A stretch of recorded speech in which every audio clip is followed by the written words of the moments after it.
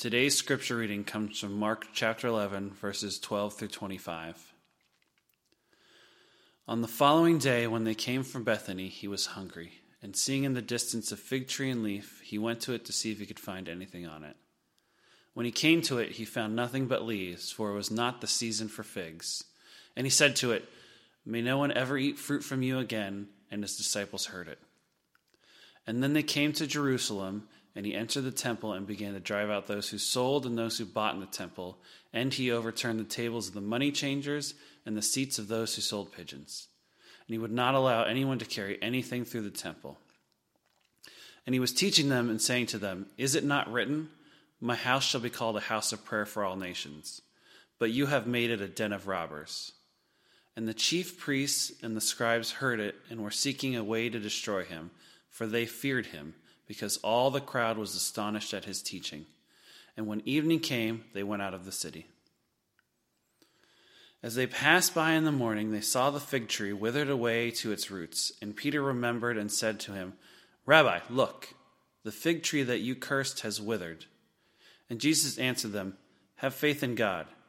Truly I say to you, whoever says to this mountain, 'Be taken up and thrown into the sea,' and does not doubt in his heart, but believes that what he says will come to pass, it will be done for him. Therefore I tell you, whatever you ask in prayer, believe that you have received it, and it will be yours. And whenever you stand praying, forgive, if you have anything against anyone, so that your Father also who is in heaven may forgive you your trespasses." Made a really interesting discovery one day when he was walking out in his field. He noticed when he was walking one day that there was this really nondescript, what looked to be kind of a rabbit hole in his field. So we went over to investigate it, and when he started investigating it, he realized that there was something much more to this. As he kind of dug around that rabbit hole, what he discovered was that there was a cave that was actually buried in his field. And as he dug even deeper into the cave, he descended and he found a medieval sanctuary that dated all the way back to the 17th century and was connected to a 17th century religious order. The sanctuary was perfectly preserved. Everything was just as it had been hundreds of years before. And so he brought in many historians who studied it, and they believed that it was a place for religious knights and monks to worship secretly on their way to Jerusalem in order to participate in the Crusades. They believed in the medieval church that if you went and fought in the Crusades and managed to win the city of Jerusalem back to Christendom, then you would be forgiven of all your sins. So many joined up in the Crusades, and on their way, as they would find this sanctuary, they would descend into the cave and they would find refuge. They would go there to meet God in stillness and in silence. It was described as an underground temple where pilgrims would go in order to meet with God. It reminded me of a really important question that mankind, that humanity has been asking for centuries, and that is, where should we go, or where do we go in order to meet God? You see, in ancient societies, people would climb up on mountains, believing that if they got higher up into the skies or closer to the atmosphere, that they would get closer to heaven. So they would climb these mountains, and they would build altars on the top of mountains in order to meet with God. Years, centuries later, people would build great cathedrals, and they would have high vaulted ceilings in order to give a sense of transcendence to people who worship there. In order, when they came to worship, they would feel that they were in the very presence of God. Others would make pilgrimages to holy lands. Some would travel to sacred rivers and bathe themselves in sacred rivers. Others would retreat into silence and solitude and contemplation for weeks on end. All of it in an attempt to meet with God. Some today reject this idea at all, the idea that we can go somewhere and objectively meet with God. Instead, they say the only place to really meet with God is to look inside of us. There's no objectivity to it. It's only a subjective experience. We look for God inside of us. But either way, mankind for centuries has continued to ask this question: where do we go in order to meet with God? For the Jews in Jesus' day, they had a very clear answer to this question. If we are going to meet with God, the place that we go to is the temple. The temple is the place where we meet God. The temple is the place where we experience forgiveness. So this place, this physical place of the temple, became incredibly important to the Jews. If you were with us last week, we saw Jesus open his last week, and we saw this text that's often called the triumphal entry. But on that Sunday, that wasn't the only triumphal entry that was happening in Jerusalem. You see, Jesus, with many other pilgrims, were traveling into Jerusalem to celebrate the Passover feast, a sacred holiday to the Jewish people. And Jews would travel from all over the world in order to participate in this Passover feast. In fact, a lot of historians believed that the population of Jerusalem would grow from about 40,000 people to about 200,000 people just in order to celebrate this Passover feast. So because of that, because of so many people, there would have to be another triumphal entry that happened that Sunday. To maintain the peace, the Romans would send in a battalion of soldiers in the city, and they would try to keep the Jews from becoming too rowdy in their Passover festival. And that battalion, no doubt, included Pontius Pilate, who becomes a key figure towards the end of the week in the life of Jesus. These two entries looked very different. One entry was full of pomp and circumstance. It was full of might and military power. The other was humble and meek, celebrated amongst the poor, amongst peasants who were traveling into Jerusalem to experience God. That was all on Sunday. And then on Monday, our passage tells us that Jesus does something incredibly unexpected. On Monday, Jesus enters into this temple, this sacred place, this important place, and he becomes disruptive. The passage tells us he turns over tables and he disrupts all the commerce that is happening in the temple. He drives out people from the temple and he begins to interfere with the routine that the temple worshipers were involved in. And then suddenly he just sits down. He sits down and then begins to teach the people about the kingdom of God. And it says this in the passage, an incredibly almost understatement. All the crowd was astonished. Not just at what Jesus was saying, but what Jesus was doing. They were bewildered. They were amazed. They were astonished at what Jesus was doing. And no one quite knew what to make of it. I can imagine Jesus' disciples sitting around with one another, scratching their heads, wondering, what just happened here? That Jesus would be so disruptive and then just sit down and start teaching people. And the fact is, it's in some ways challenging for us today whenever we come to this passage and we think about this. It really feels unexpected and out of character for Jesus. And part of it could have to do with the fact that we often embrace many misunderstandings when it comes to who Jesus was and why he was here. Flannery O'Connor said that we live in a Christ-haunted age. And what she meant by that is that even if we are not a Christian, we at least have to come to terms in our culture with an opinion about who Jesus was and why he was here. Some studies have found that most of us tend to lock into our picture of who Jesus was right around the age of 10 or 12. I think it's why what's going on back there in some ways is just as important as what is going on in here. Because we all lock into an understanding of who we think Jesus was at a very young age.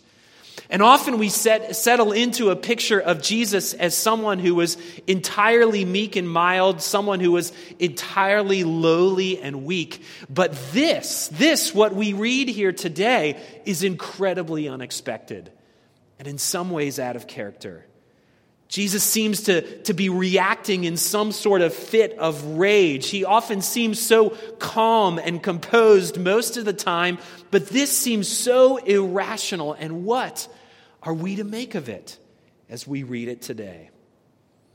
I think the key comes in understanding what exactly prompted this in Jesus. What was Jesus reacting to in this moment? What had gotten him so upset? And I think there's really two things that Jesus is reacting to in his passage. The first is he is really reacting to the corruption of the temple, the corruption of this place that had become so sacred. You see, originally the temple was to be a place where people went and met with God, where they could experience in a unique way the presence of God and in some ways the forgiveness of God as well. But by Jesus' day, it had changed. It had morphed into something that was incredibly different than it was originally intended to be. You see, when the Romans took over, they didn't want the responsibility of managing the day-to-day workings of the people groups in which they had conquered. So what they would do is they would allow a certain measure of self-government for these people groups. And for the Jews, it meant that the sacred office of the high priest took on a very different meaning. You see, the high priest originally was the one who was supposed to lead worship, the one that was supposed to lead the sacrificial system for God's people. But under the Roman rule, the high priest took under a more political role in this first century. And what that meant is that politics were mixed with religion. And often when politics gets mixed with religion, a lot of corrupt things end up happening. The high priest became Roman collaborators who would line their pockets with all sorts of money and land and privileges as a result. And it made the temple into this staggering place of commerce. Many historians believed at this point 3,000 sheep would be sold in just one day. And often the proceeds would go to line the pockets of these high priests. What happened was it led to a very small few amount of people who had all the economic, religious, and political domination over the rest of everyone else. So what was intended to be a place of worship had become a place of injustice. And religion, or the veneer of religion, was used to defend this system of domination and this system of injustice. Sadly, this has happened many times throughout human history, when religion has been abused and used to give religious justification to all sorts of unjust things. One commentator said this. He said, the temple had become the center of power for the nobility who dominated, controlled, indoctrinated, and exploited others who ranked lower on the social scale. The temple preserved the status quo by extending privilege to the few and by resisting the transforming power of the kingdom of God in society. It was the very source of much of the injustice of society in Jesus' day. So Jesus, no doubt, walking into the temple that day, probably knowing it was his last week, walking into the temple that day, was overcome when he observed all the injustice that was in front of him. What was supposed to be a place where God was experienced had now become the center of abuse and exploitation. It says in verse 17, Jesus said this, "Is it not written, my house shall be called a house of prayer for all the nations, but you have made it into a den of robbers." This, of course, angered those people who were in power. Anytime you threaten systems of injustice and power, you end up sticking your hand into the hornet's nest.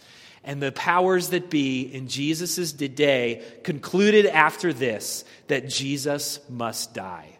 We must do everything in our power to get rid of him. But I think more was going on here than just a reaction to injustice.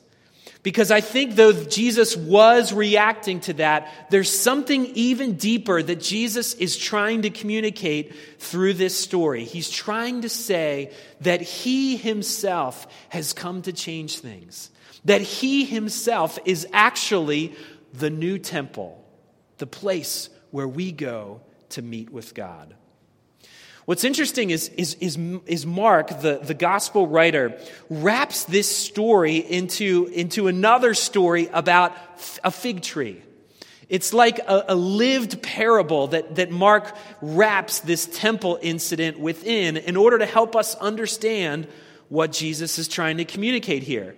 Before this temple incident, Jesus comes upon a fig tree, Mark tells us, and it tells us that Jesus was hungry, so he goes before the fig tree, but the fig tree is barren. It has no fruit, so what Jesus does is he curses the fig tree, which seems really bizarre to us as well. Doesn't Jesus have an environmental conscience, and isn't it sad that he would curse a fig tree here? But it's interesting also that this is his last recorded miracle, that he would curse this fig tree. The passage tells us that later the next day his followers come up on the same tree and they see that tree has withered and died.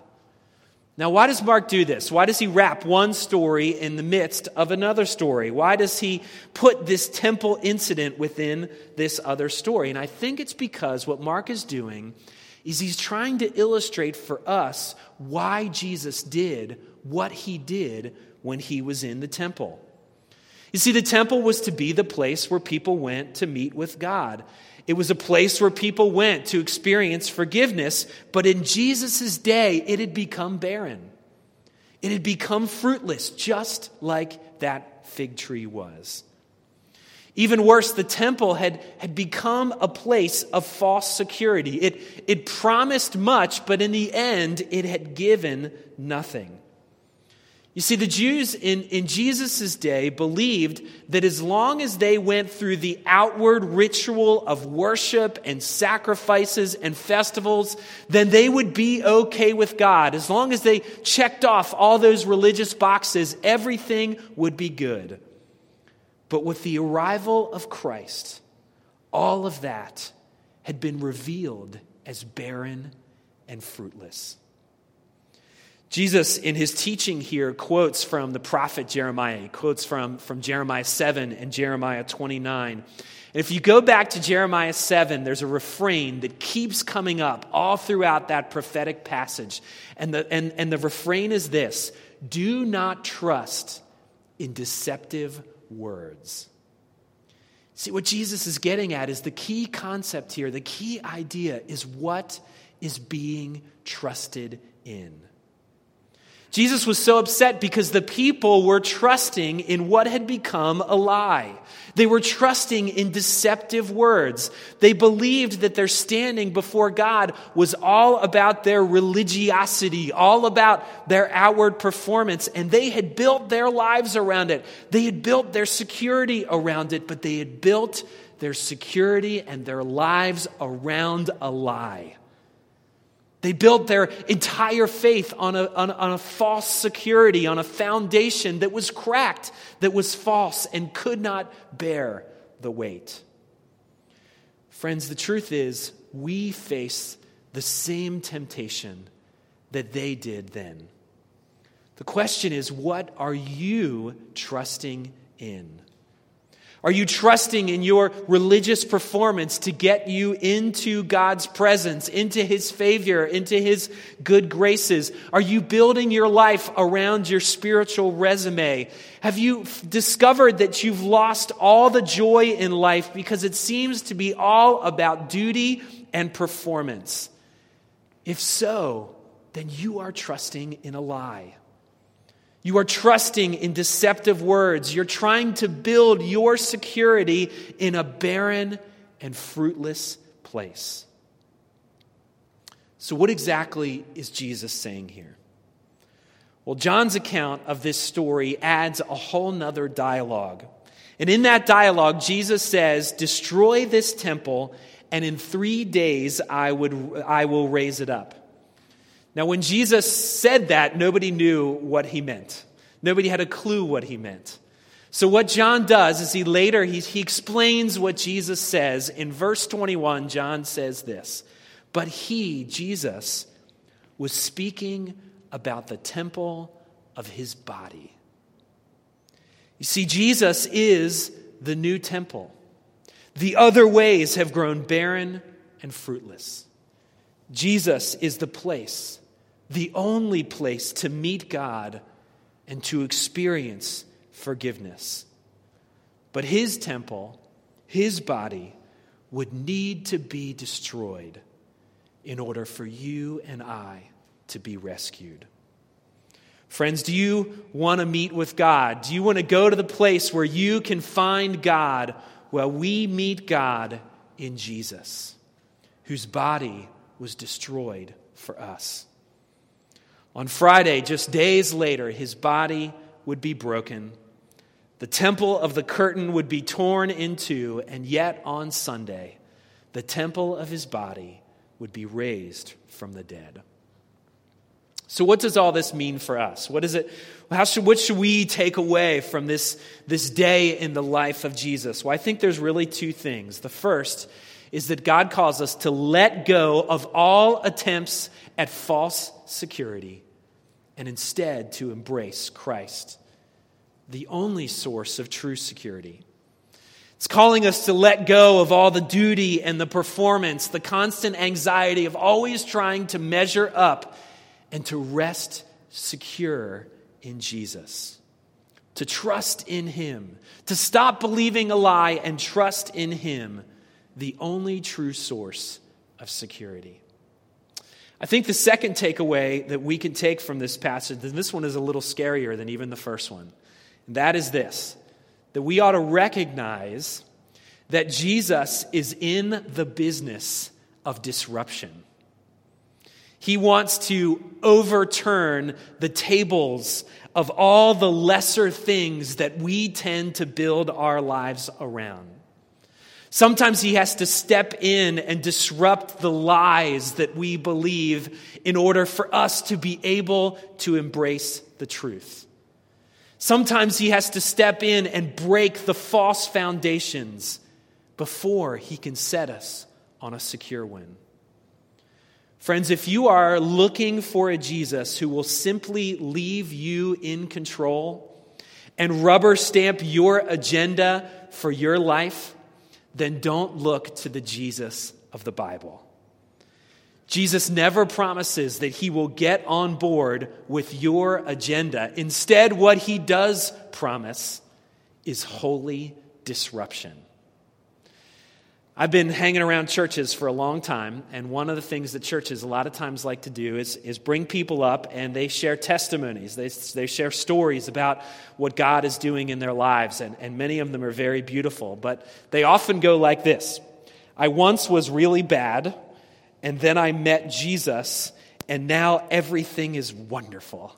Everything is rainbow and sunshines, and everything goes wonderfully.